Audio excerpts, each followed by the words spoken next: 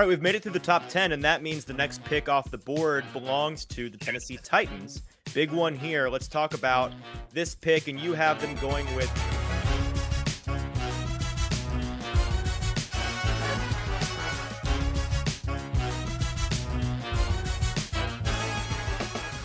Welcome into the Hot Read Podcast. I'm your host, Easton Freeze, director of published content here at BroadwaySportsMedia.com. We're also brought to you by the 440 Podcast Network. Hope everybody is having a great day. I don't know what day it is because, just to let you in a little bit behind the scenes here, we just recorded an episode of James Foster Friday with our buddy James Foster, who we love to have on to talk about all things scouting and evaluation and the NFL draft. And we just went through his mock draft 1.0, every pick for the entire first round, all 31 of them. Yeah, the Dolphins don't get one. They had to forfeit it. But it was fantastic. And what was supposed to be our regular James Foster Friday segment of 20 to 30 minutes on our Friday episode turned into an hour of us going through the 31 top prospects in the draft. And we decided we're going to make it a standalone episode. So that's what you're listening to now. Welcome to the James Foster Mock Draft 1.0 episode, standalone. We're not talking any Titans outside of the Titans 11th overall pick in this episode. We're going to talk about all things mock draft. So come on in, enjoy James educating myself and yourself on all things first round draft pick this year. Learn about some guys you may not have heard about just quite yet. Very great time talking to him. Without further ado, let's get into our conversation with James Foster.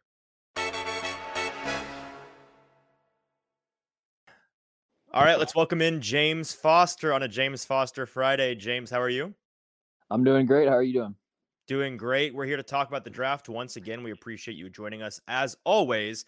And today we're going to be going through your mock draft 1.0. You have picked a selection for each team at the position in the draft that they currently are slated to pick at. Now, we don't know for sure the very top of the draft. Right now, it's all a guess because the playoffs have to play out to know exactly where everybody picks. But we have an idea for the first 20 some odd picks now. And we're going to, I believe you stuck with no trades in this one, correct? So this is chalk top to bottom. All right, so we'll just go through top to bottom your picks for the draft, and these were your first 5 picks. So let's start with the first overall pick. If the Bears do stick at 1 and don't trade with the team who needs a quarterback, you have them going with maybe the top overall non-quarterback in this draft, Jalen Carter out of Georgia. Big fella, 6'3", 300 pounds, the junior defensive lineman. He's going to be talked a lot about over the coming days and weeks, but tell me a little bit about Jalen Carter and why you love his game so much. Yeah, Jalen Carter's, I think, pretty clearly the best overall prospect in this class. Quarterbacks are going to – I'm probably going to have some quarterbacks ahead of him on my big board just because I factor in positional value. Right. But, just in terms of overall skill set, you look at his length, how quick and talented he is with his hands, explosive first step off the snap, and really good bend to finish sacks and flatten his angle to the quarterback. So I think that he's definitely the best defensive lineman prospect since Quinnen Williams. Wow. Probably, a toss-up between those two. Really the only weakness that I really see for Jalen Carter is he is a little bit high cut just in terms of his build, and you'll see him kind of get slowed down as a pass rusher when offensive linemen are able to get underneath his leverage. And, if they can get inside hands and kind of, stand him upright a little bit, it really does neutralize his pass rush. So that's where I see him not being as effective. But, I think that the Bears are one of those teams that just, they need a hit in the draft. And I think Jalen Carter's a pretty safe pick. Now, I know that you did this mock draft without trades. Do you think that the Bears may consider sticking and picking with this number 1 overall pick, or do you expect, like many do, that they'll probably trade out? I would expect them to trade out. I just don't know that they're in a position really to try and take another swing at quarterback. Mm-hmm. I mean, the arguments that people have been, putting forward about how um, statistically Justin Fields was one of the worst passers in the NFL last year still, and the rushing production kind of balanced that out a little bit and made him a league average-ish quarterback. But I think towards the middle of the season, people did kind of jump the gun in terms of declaring Justin Fields as a hit. My thing is, I don't feel great about putting Bryce Young behind this offensive line. Like, I don't know if Bryce Young makes it out of this season on the active roster. Right. The reality with a team like the Bears and a lot of teams like them is that you need a quarterback with the size to withstand a lot of hits and sacks.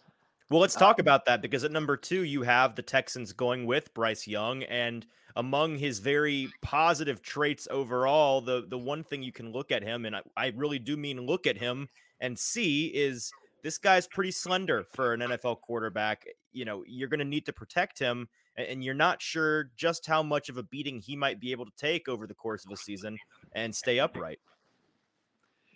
Yeah, it's ever since I started getting into this class,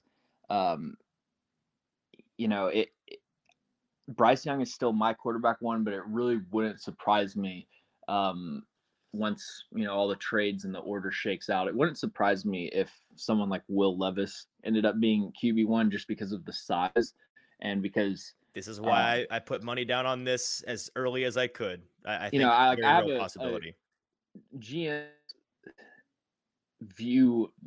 draft and view talent in the draft way differently than most casual fans. Like, yep. When you look at like the quarterback discourse so far, it's basically just like, who is the best college quarterback? It's like Will Levis threw a bunch of interceptions, bad quarterback, he's going to be bad. Bryce Young was good in college, he's a good player, so he's going to be good.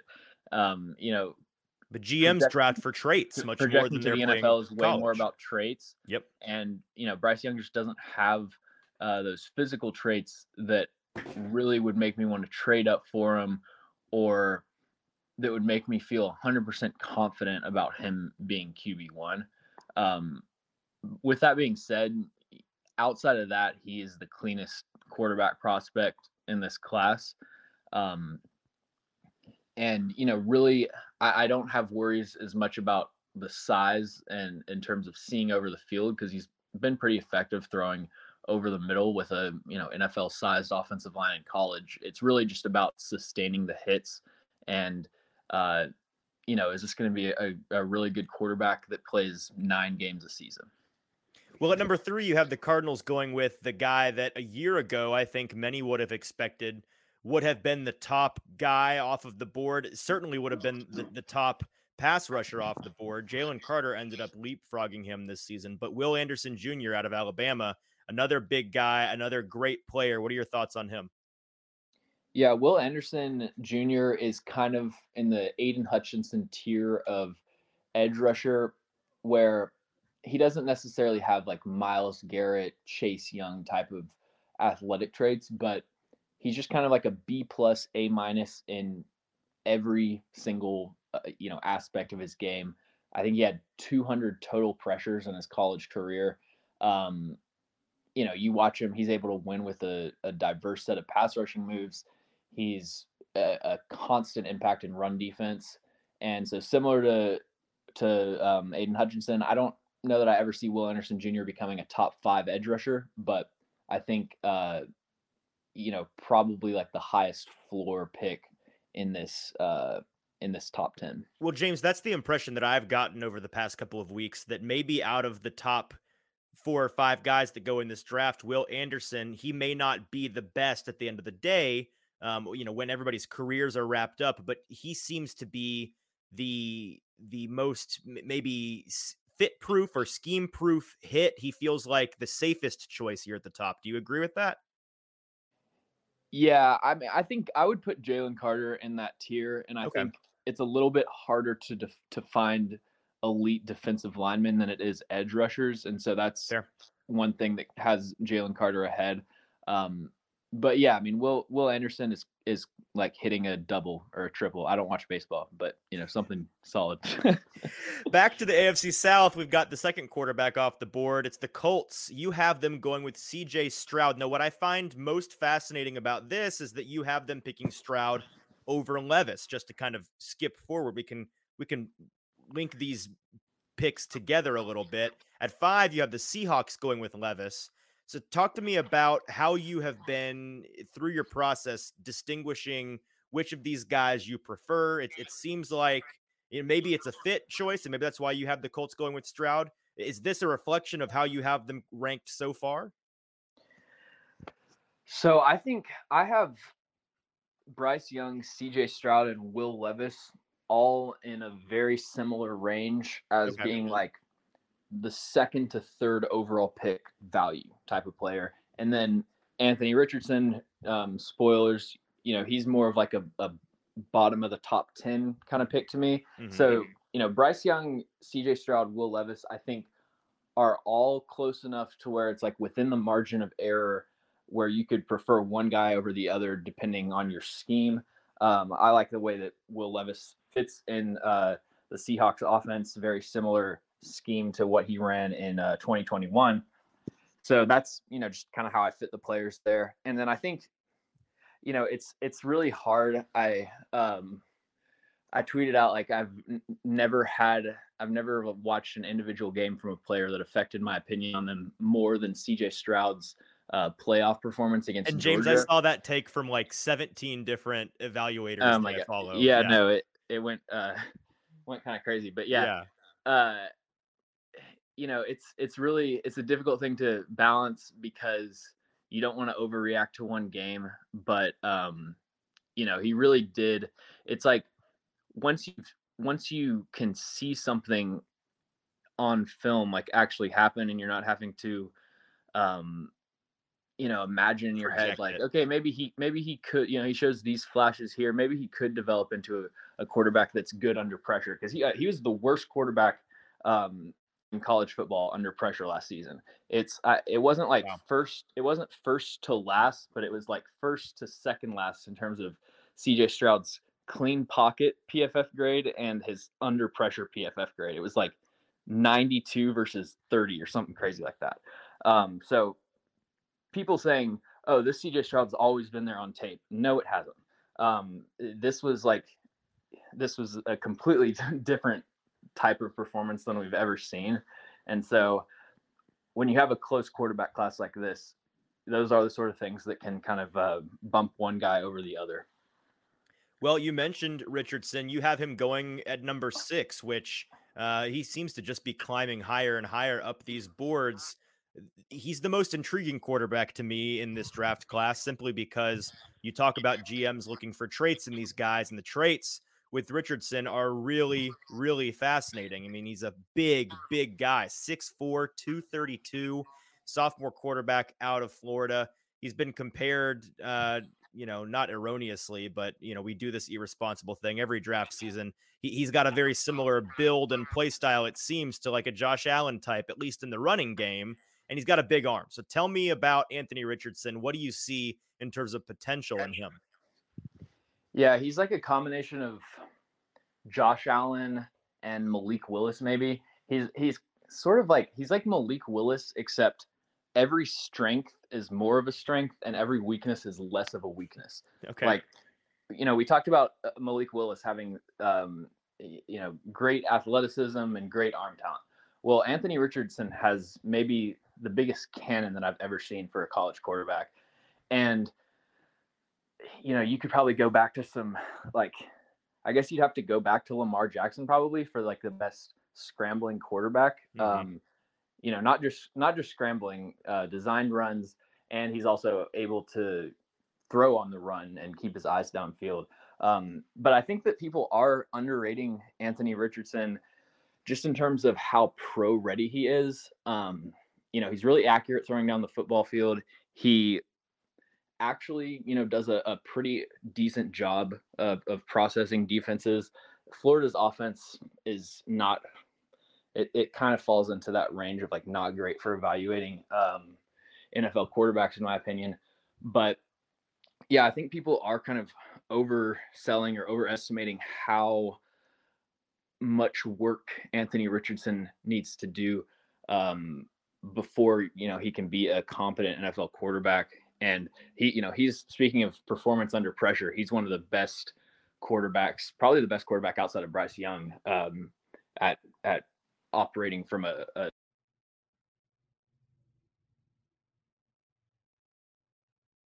Think we may have lost you there for a moment, James. You still got us? Yeah, sorry, I got a different call. What's the last thing you heard? We heard you're talking about clean pockets or unclean pockets. Yeah, so kind of going back to the pressure versus clean pocket thing. Anthony Richardson was one of the best quarterbacks in college football under pressure last year. He very similar to Will Levis in the way that he can execute throws from awkward platforms, different arm angles and stuff like that. At number 7, you have the Raiders going with Myles Murphy, the edge defender out of Clemson, junior, 6'5", 275. What do you like about Myles? Yeah, Myles Murphy and my 8th overall pick, Bryan Bresee, are actually pretty similar in that it's still a lot more traits than production at this point. Myles Murphy is in that Trayvon Walker tier of prospect where he just kind of has the dream build for an edge rusher, but really not a lot in terms of pass rushing technique and move set. So he's going to have some development to do. I really like putting Myles Murphy on a team that already has a bona fide number one edge rusher. Really, similar to the Trayvon Walker situation where he's not being asked to come in and immediately be the main focal point of a team's pass rush.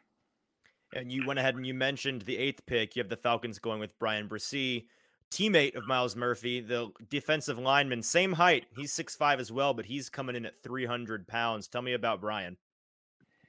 Yeah, my biggest issue with Bryan Bresee, I'm probably a little bit lower on him than consensus is. My biggest issue is just consistency with pad level and play strength, really. This like 7 to 10 range is like a huge dead zone for this draft. It's the area that I just really wouldn't want to pick because 7 through 10, all 4 of these players, I'm not really a huge fan of, but it's just kind of like they are the best players, so you got to pull the trigger. Right. Well, at number 9, sorry, were you finished with Bryan? Yes. Okay, number 9, we've got the Panthers taking the first wide receiver off the board, Quentin Johnson. No surprise there, out of TCU. We talked a little bit in a past episode about this wide receiver class and how, as compared to even last year's class, it's relatively weak.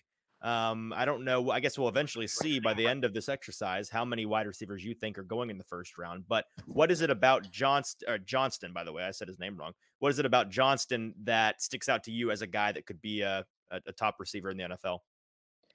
Yeah, he's 6'4", probably going to run sub 4.4. Has a pretty nice release package off the line of scrimmage, and he's really, really good after the catch. He has a ton of big plays from this past season where he catches like a 10-yard curl route or something, and then he just has this really explosive spin move to the outside to make the defenders miss. Mm-hmm.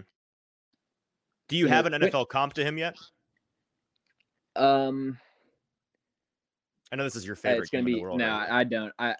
That's usually the last thing I come up with. I go to just behind the curtains. I go to Mock Draftable. Which try to line up like those webs, baby. Combine data, and then I basically just like go through dates and find guys with like similar builds, and then I come up with like 10 players that are similar athletes, and then I go through their skill sets. So I'll figure that out. Quentin Johnston, to me, I'm not a huge fan of, just because he's not really a talented catcher of football. 8 for 23 on contested catch situations this past year, along with, let's see, what along with 8 drops. So yeah, he was kind of inconsistent just in terms of how he was being used in TCU's offense, but I think this is a really boom bust pick with Quentin Johnston. At number 10, you have the Eagles picking up Tyree Wilson, edge player out of Texas Tech. This guy's a big fella, 6'6", 275 pounds. I see here that he's got versatility inside and outside, put up 50 pressures last season. What do you like about Wilson? And it's, by the way, unfair entirely that the Eagles at 10 would be able to add yet another weapon to their defensive line, but they're going to be able to.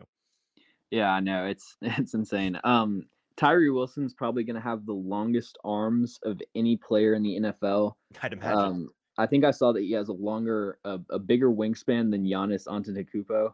Holy cow! Yeah, you're looking at like the dream build for an edge rusher. Or I even think a 3 technique. I think moving him inside and having him add some weight is where he's going to be his best. Okay.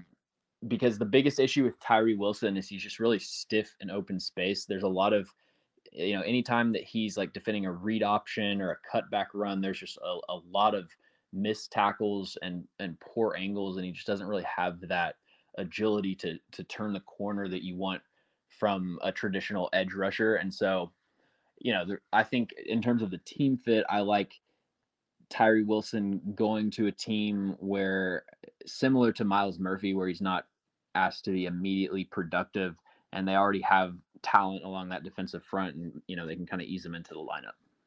All right, we've made it through the top 10, and that means the next pick off the board belongs to the Tennessee Titans. Big one here. Let's talk about this pick, and you have them going with Paris Johnson Jr. This seems to be the guy that you have kind of zeroed in on for the Titans from the get-go here. He's the only guy I've heard you really talk about as who they should target at 11.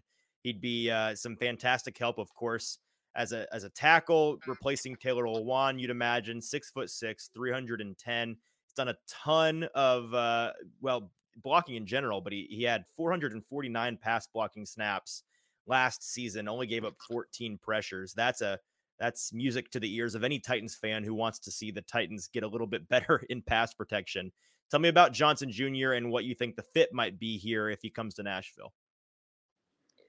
I think Paris Johnson Jr. is a scheme-proof offensive tackle. I just did a video on him, so definitely check that out on my YouTube channel, A to Z Film Room. But he's probably the best zone blocking tackle in this class, but also the best gap scheme tackle.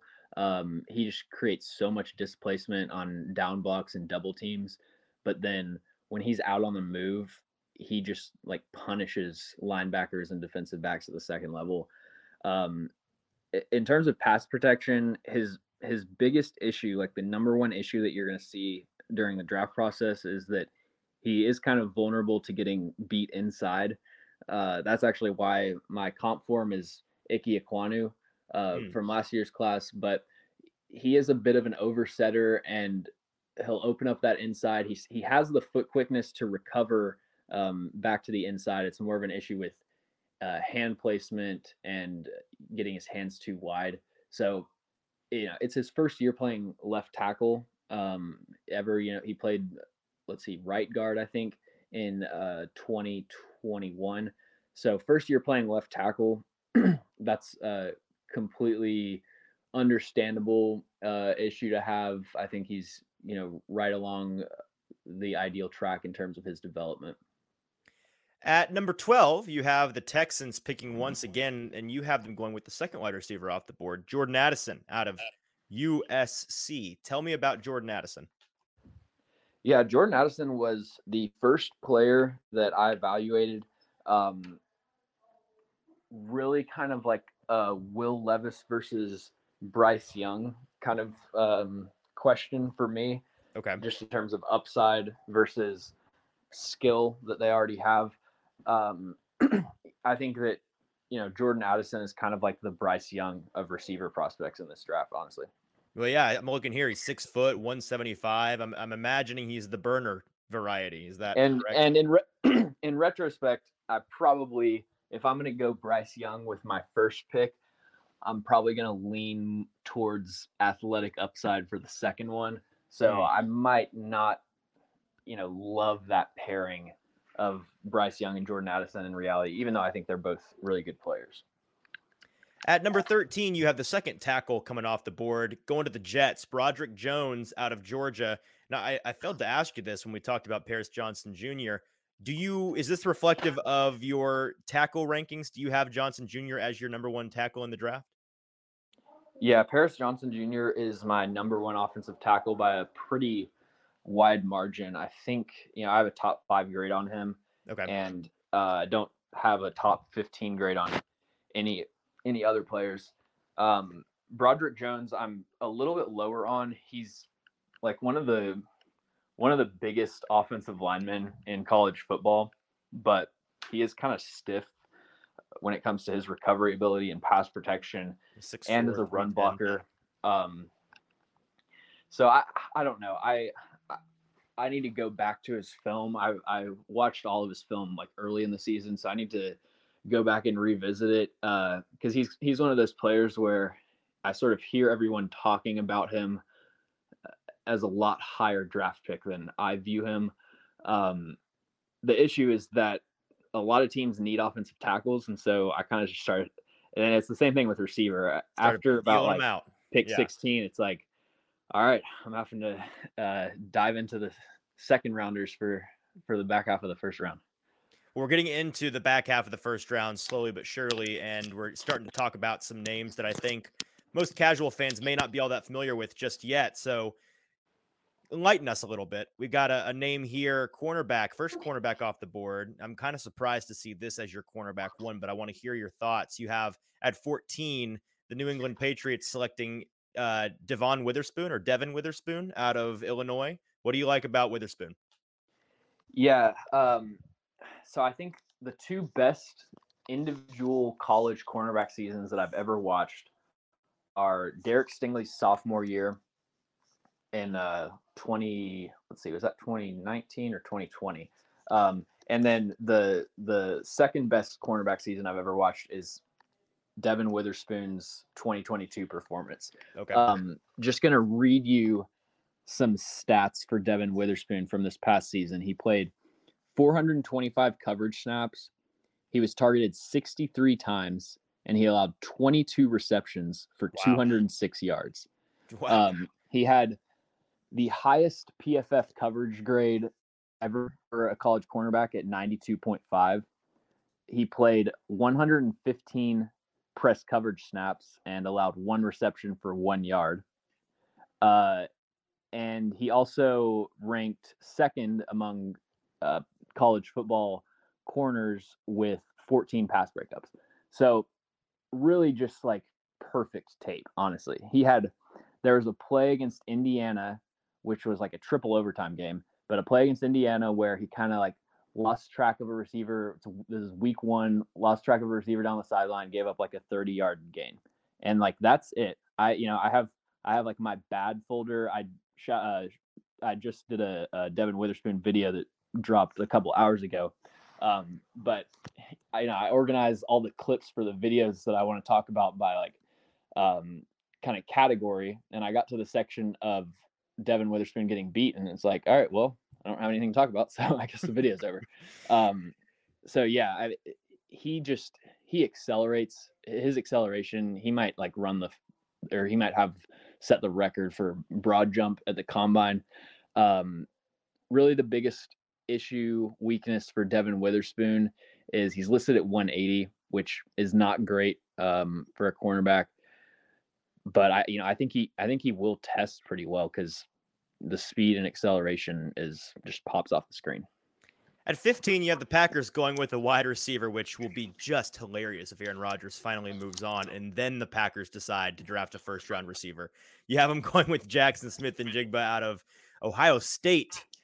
He is a guy that's been talked about quite a bit, despite apparently being your wide receiver 3 on this board. Comes in at just under 200 pounds, 6 foot. Tell me about Jackson Smith. Probably a slot only at the next level. He really has mastered just the art of route running and getting open. But he's undersized, and he's probably going to run in the 4.6s. So, kind of hard to see a GMs, weird mix of traits there. love like being in love with Jackson Smith-Njigba, and you also consider that it doesn't really have any tape from this past season. So I think that I've heard the Amon-Ra St. Brown comp for Jackson Smith-Njigba. I think that's probably the best one that I've heard. But yeah, he's a lower upside but high floor receiver pick. At 16, you have the Commanders going with the tackle Peter Skoronski, who it's been debated so far, and I'm sure it will continue to be, whether or not he's going to be a tackle or a guard at the next level. Tell me about Skoronski, and tell me about how you differentiate between those two positions. So Peter Skoronski is probably going to have – there's never been an offensive tackle with as short of arms as Peter Skoronski that's like started. I'm sure there's probably been a couple that have been in the draft, but like active players, there's no one that's shorter arms than Dylan Radins.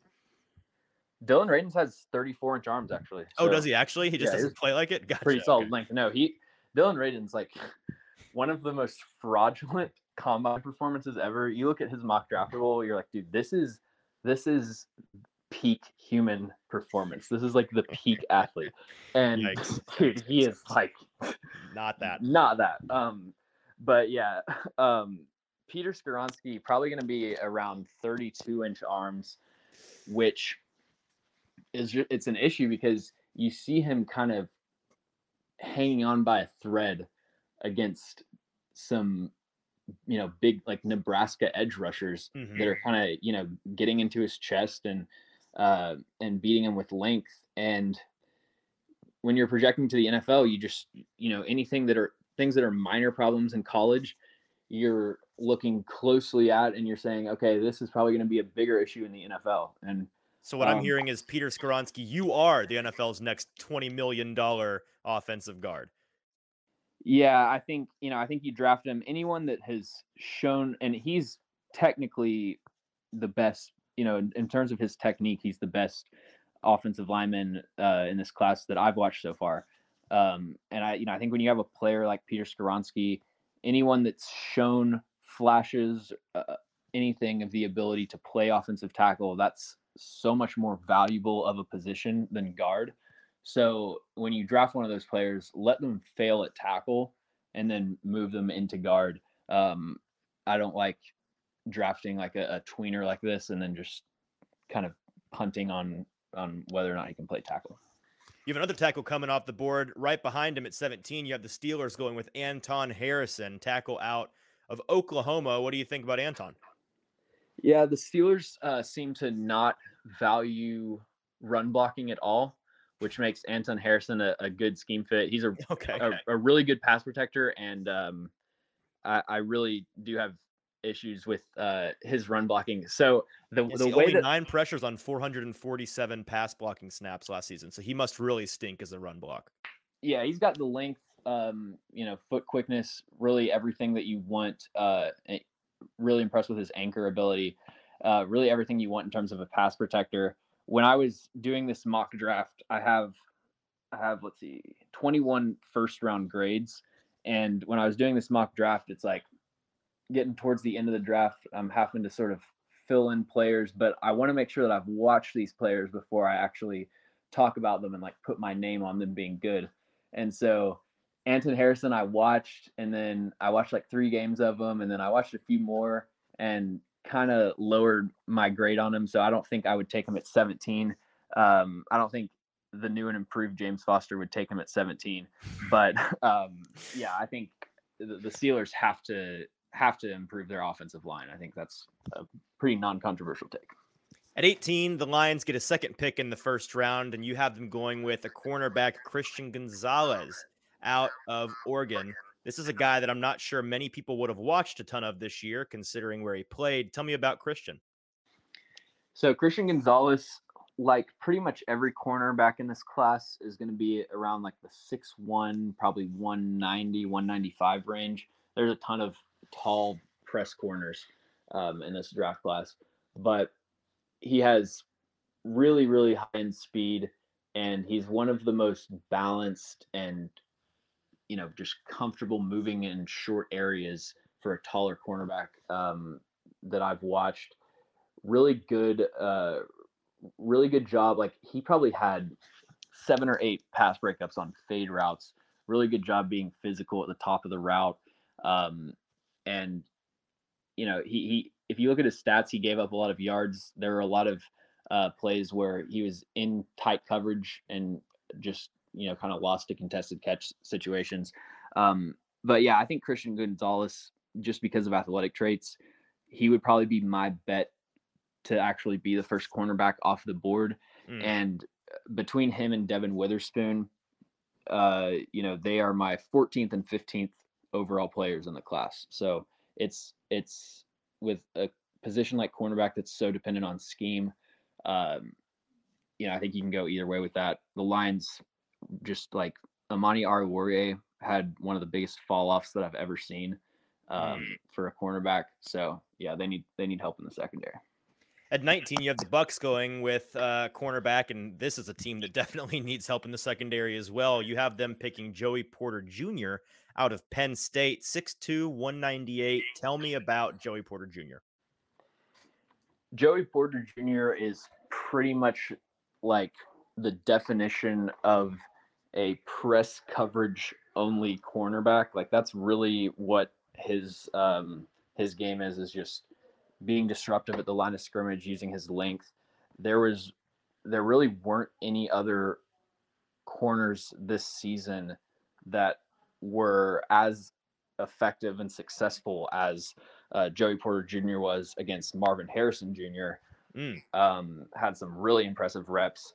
He had one of the best individual performances week 1 against Purdue. He had 5 pass breakups, which is kind of insane. So if you're wanting to just like watch one game of a guy and get a good sense for like how he plays the football, just watch Joey Porter versus Purdue.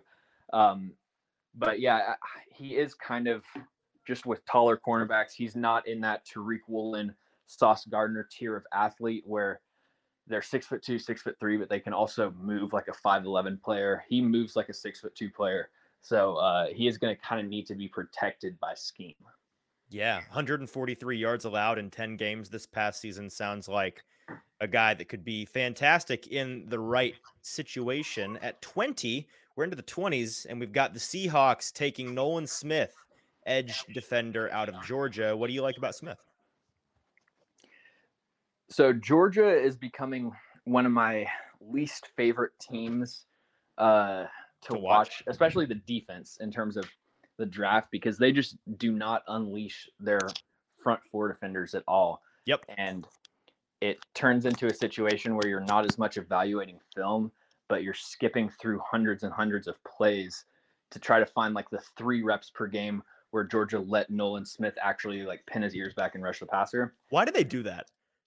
Well, at the college level, that like their front defenders have run defense responsibility first and foremost, and that's just like philosophically they have the players in the secondary to be able to hold up without like an immediate pass rush, and so they just sort of play more conservative up front. And it's a great example of how things that work in college, like that's a good, Kirby Smart is a great defensive coach, but just because something works in college, it doesn't mean that it's going to be great for translating to the NFL. Yeah. So with Smith, so Smith is like kind of off track there. Sorry. Yeah, he's like 6'3", 240 maybe. Yeah. So kind of undersized, but former number 1 overall recruit in the 2019 class. One of he fits the bendy speed rusher mold of athlete, but he has a really diverse and polished pass rushing moveset, and he's a really, really good run defender for his size. I think he had like a 90.5 run defense grade last year, above 80, 75 in that range for his career. And he really does kind of, as a shorter player, he does use that size actually to his advantage to create leverage when it comes to anchoring against blocks. At 21, you have the first tight end coming off the board for the Jaguars. It's Michael Mayer out of Notre Dame. Tell me about Michael and why do you have, tight end's not a position you always see go in the first round. What is it that he brings to the table that makes him a first round pick? Yeah, so when I have a team like the Jaguars where you've got a star quarterback on a rookie contract, what I'm trying to do is stack weapons and just like really go all out on offense. And they've got a lot of guys at receiver with Calvin Ridley coming in. Evan Ingram, he had a breakout season. Regardless of what they do, I think his contract is up. Regardless of what they do with him, he played 87% of his snaps in the slot last year. So these players don't really play the same position, and I don't think there's a conflict there. Michael Mayer is like probably the best, just overall well-rounded skill set for a tight end since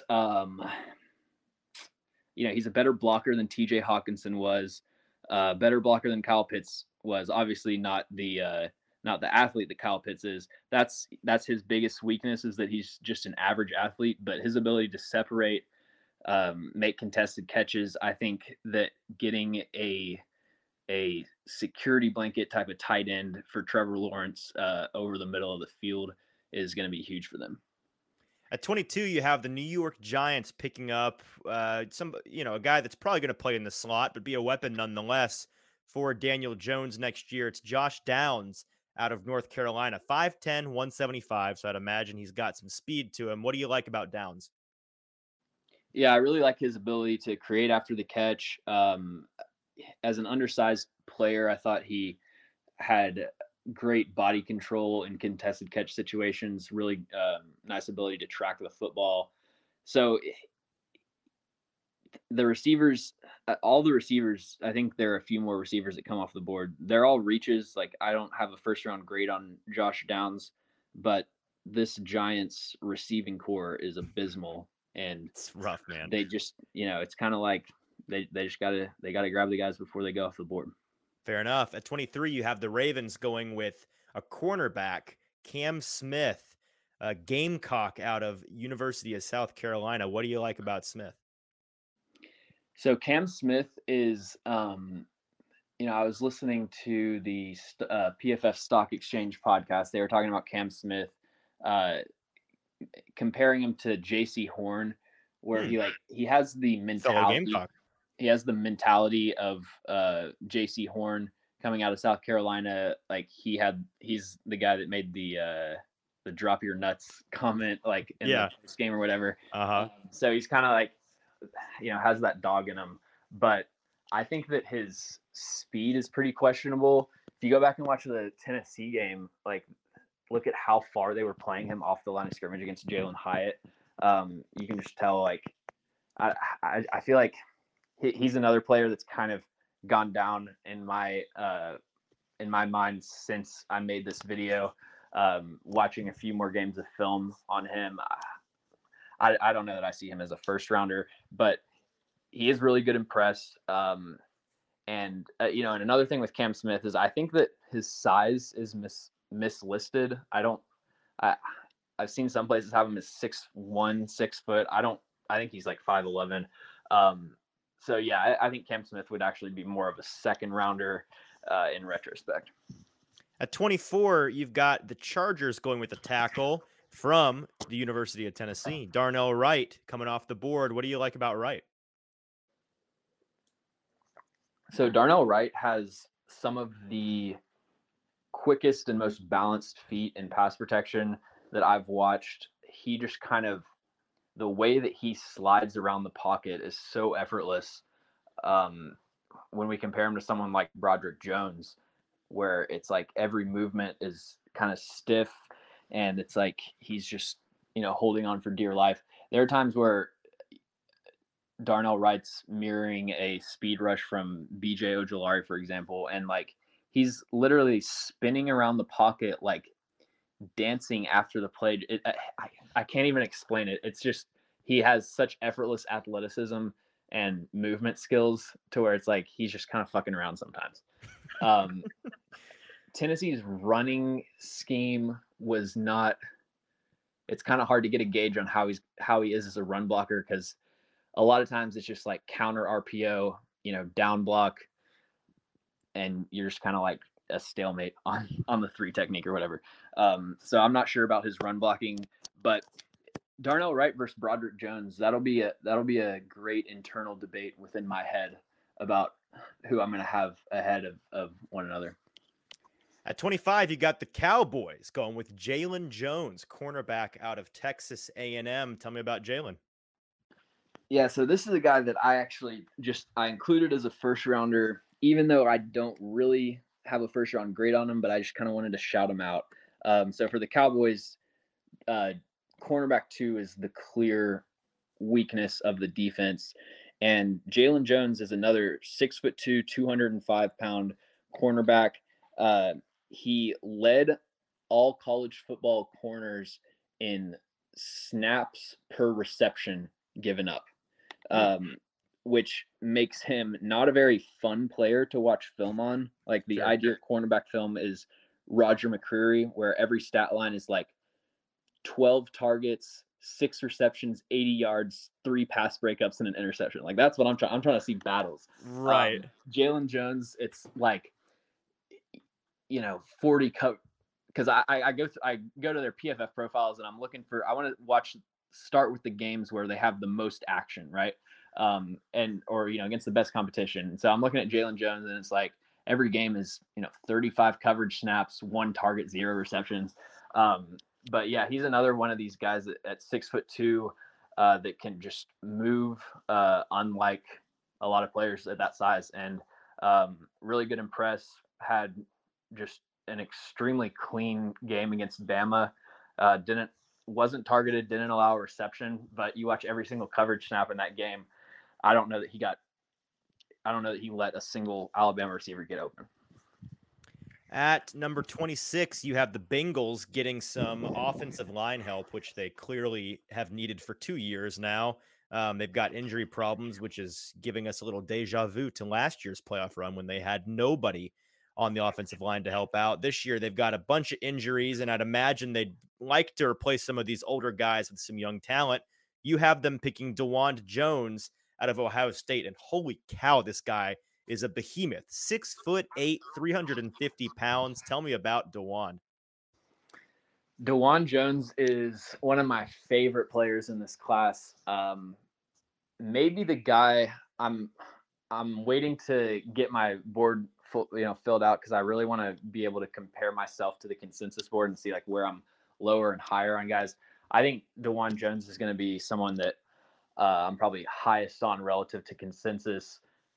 I'm excited to see what his arm length measures in at, which is, I know, like the nerdiest comment anyone's ever made, but yeah, I think outside of Tyree Wilson, like he's gonna have freaky arm length. If you just like name search me on Twitter and DeWand Jones, if you're listening to this, and I tweeted out a cut up of him using what's called the snatch trap technique, which is where when a pass rusher moves their weight forward as they're trying to get into a bull rush and they kind of get unbalanced, you just sort of grab them by the chest or the collarbone, anywhere on the jersey, can be the arms, and then slam them onto the ground. And he just has really heavy hands. But I think he's a really, I think the rest of his game is really solid as well. So yeah, with who's the right tackle that just got injured? Lyle Collins for the Bengals. Yep. I'm assuming he's probably done. So yeah, they need a right tackle, and they probably actually need a left tackle as well. At 27, we're almost done here. We've got the Vikings taking Brian Branch, first safety off the board out of Alabama. What do you like about Branch? So Brian Branch played slot corner for Bama, but he kind of projects as probably a safety overhang defender type of player. He's really just a great defensive back that you want on your team. And I love the fit for Minnesota. If you've watched Minnesota's defense, it's just the most disgusting soft zone coverage ever. And what the reason that like a team like the 2021 Rams was able to play essentially the same defense and have the best defense in the NFL, and the Vikings have one of the worst defenses in the NFL, is because the Vikings just, there is so much space in underneath zones. When if you check it down or throw a quick slant, instead of being like a 5-yard gain, which the defense would be fine with, it's like a 14-yard gain because people just aren't fast closing to the football. Brian Branch is probably the best tackling defensive back that I've ever watched. When I was going through his film, I just kept saying to myself, I was like, the hardest hidden safety in the league, though. Like, I just kept saying that because, dude, he just flies into the backfield and just lays some of the craziest hits. Really good ball skills in terms of getting his head turned around when he's like out of phase down the field. He's comfortable recovering and playing the football. So I think having someone like that for the Vikings secondary would be huge. At 28, you've got the Broncos adding to their already pretty fantastic defensive side of the ball. Mike Morris out of Michigan, the edge defender. What is it about Morris that you think makes him a first-round pick? Michigan's kind of become an edge rusher factory over the last few years. Mike Morris has some pretty dominant tape, especially towards the back half of the season. He's still raw as a pass rusher. Really kind of just like overpowering Big Ten offensive tackles at this point, not really winning with moves or technique as much. I think for the Broncos, I was considering a guy like Felix Anaduke Uzama out of Kansas State here. But he's more of like an undersized pass rusher, similar to what they have in Baron Browning and the guy from Oklahoma, who I'm drawing a blank on. So I wanted to get a more like bigger bodied kind of base end to play in that defense. At 29, here's another receiver, the last receiver you have in this first round mock that you already alluded to the fact that it's probably a bit of a reach, not quite a first round draft grade. But you've got the Bills going with Rashee Rice, wide receiver out of SMU, 6'3", 206, senior. What do you like about Rashee? My favorite thing about Rashee Rice is that he responded to me on Twitter. So he gets to be in the first round mock, baby. That's how it works. So that he was right on my mind. But he's a contested catch demon. What'd you ask him about on Twitter? What'd you slide in the DMs for? Well, no, I tweeted, I was like, hello, Rashee Rice. And it was like a play that I tweeted out a play. And then he was like, hello, with like a heart emoji or something. Fair enough. But yeah, he, 96 receptions, 1,344 yards, 10 touchdowns. Really, at his size, his ability to shake defenders downfield is pretty impressive. And I think he's someone that kind of, as I get more into the tape, I was viewing him as a second to third round guy, and then I kind of had to force him into this mock draft. So I thought it was a reach, but then the more I watch of him, I'm actually, I think back into the first round, that could be a pretty solid pick. And I'd much rather take my chances on a guy like Rashee Rice, where, if he doesn't work out, he might be like a solid wide receiver 2, wide receiver 3. Okay. I think I would rather take that than like Bijan Robinson or a running back, like a lot of people have mocked to the Bills. Fair enough. At 30, you have the Chiefs going with B.J. Ojulari, the junior edge defender out of LSU, 6'3", 250. It's Azeez Ojulari's younger brother, if anybody is familiar with Azeez. Tell me about B.J. So B.J. Ojulari probably has the best bend around the edge for any pass rusher in this class. There's so many plays where it looks like he's about to get flushed out of the pocket, like the tackle's in good position, and then he just has the second wind at the very top of his rush to bend back to the quarterback at an angle. It's something that you just have to like watch really to see, because he there just aren't many edge rushers that are as explosive and that can move the way he does. Seems to have pretty good arm length as well. And the Chiefs have just, I mean, for what seems like forever now, they haven't had really consistent production at edge rusher. Right. Finally, with the last pick in this first round draft, and yes, it's only 31 picks in the first round, boys and girls, because the Dolphins had to forfeit their pick for tampering with Thomas Edward Patrick Brady last offseason. We've got the Eagles at 31 picking a guy that this is early in the process for me, James. I know that you've been head over heels in the pool of draft discourse for a while now, but in my very early studies, this is a guy that has become one of my favorites to talk about. I think he's fascinating, and I would be very upset if the Eagles got away with getting him with one of their 2 first-round picks. It's Kelee Ringo, cornerback out of Georgia.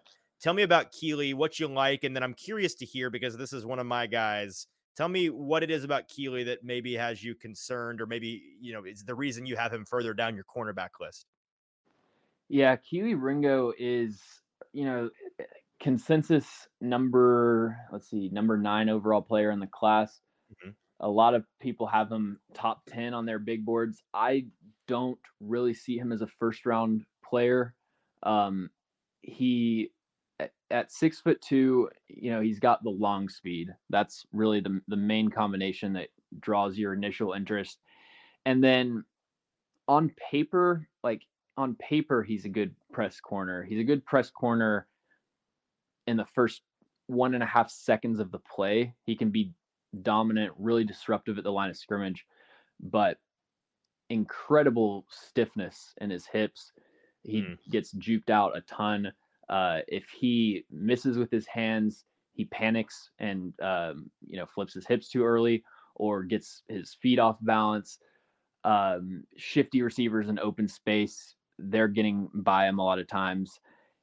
And it's kind of like there's a limited role where I see Kelee Ringo being successful in the NFL, because I don't think he's a player that you just draft as like, we need our cornerback 1 and you're just going to play press man. Every snap. I think he's going to get beat a lot. And he did get beat a lot in the college level. I went into the playoff game saying Kelee Ringo was a player that had some of the most to prove out of any player in terms of trying to get into the first round. And I thought that it was one of his worst performances on tape, and I've gone through, just finished up Kelee Ringo's film, actually watched all of his 2022 games these past couple of days. And yeah, he's a pretty comfortable cornerback 5, cornerback 6 in this class. Right. My biggest, my favorite landing spot for him would be a team like Philadelphia, again, where he doesn't have to be immediately productive. And I think he could also be a potential safety convert. I would be interested to see if he didn't work out at cornerback, because the traits are there. I mean, he absolutely has top 10 traits. I just don't think he's that good of a player at this point. Well, James, we've been here for an hour and it's been absolutely fantastic. This is what I'm talking about for some draft content. We appreciate you and your time, of course. Tell the people that are still sticking around where they can find some more fantastic bits of your work on the internet. Yeah, A to Z Sports Film Room on YouTube. Just posted a Devin Witherspoon cornerback 1 film breakdown. Some insanely good tape. If you want to go check that out. And also follow me on Twitter at NoFlagsFilm, where I tweet out a bunch of cut-ups. Yeah. Awesome, man. We appreciate your time. We'll talk to you again next week. Have a good one. All right, man. See you. All right, before you go, first of all, appreciate you all tuning in on whatever day it happens to be. Not one of our regularly scheduled programmings, so we appreciate you listening. Real quick, make sure that you are subscribed to the show so you can get our regular Monday and Friday Titans-centric podcasts. We'll be talking about all things Titans throughout this, I'm sure, tumultuous offseason. Until next time, for James Foster, who is our guest today, and producer JT, I am Easton Freeze. This has been the Hot Read Podcast. We'll talk to you next time.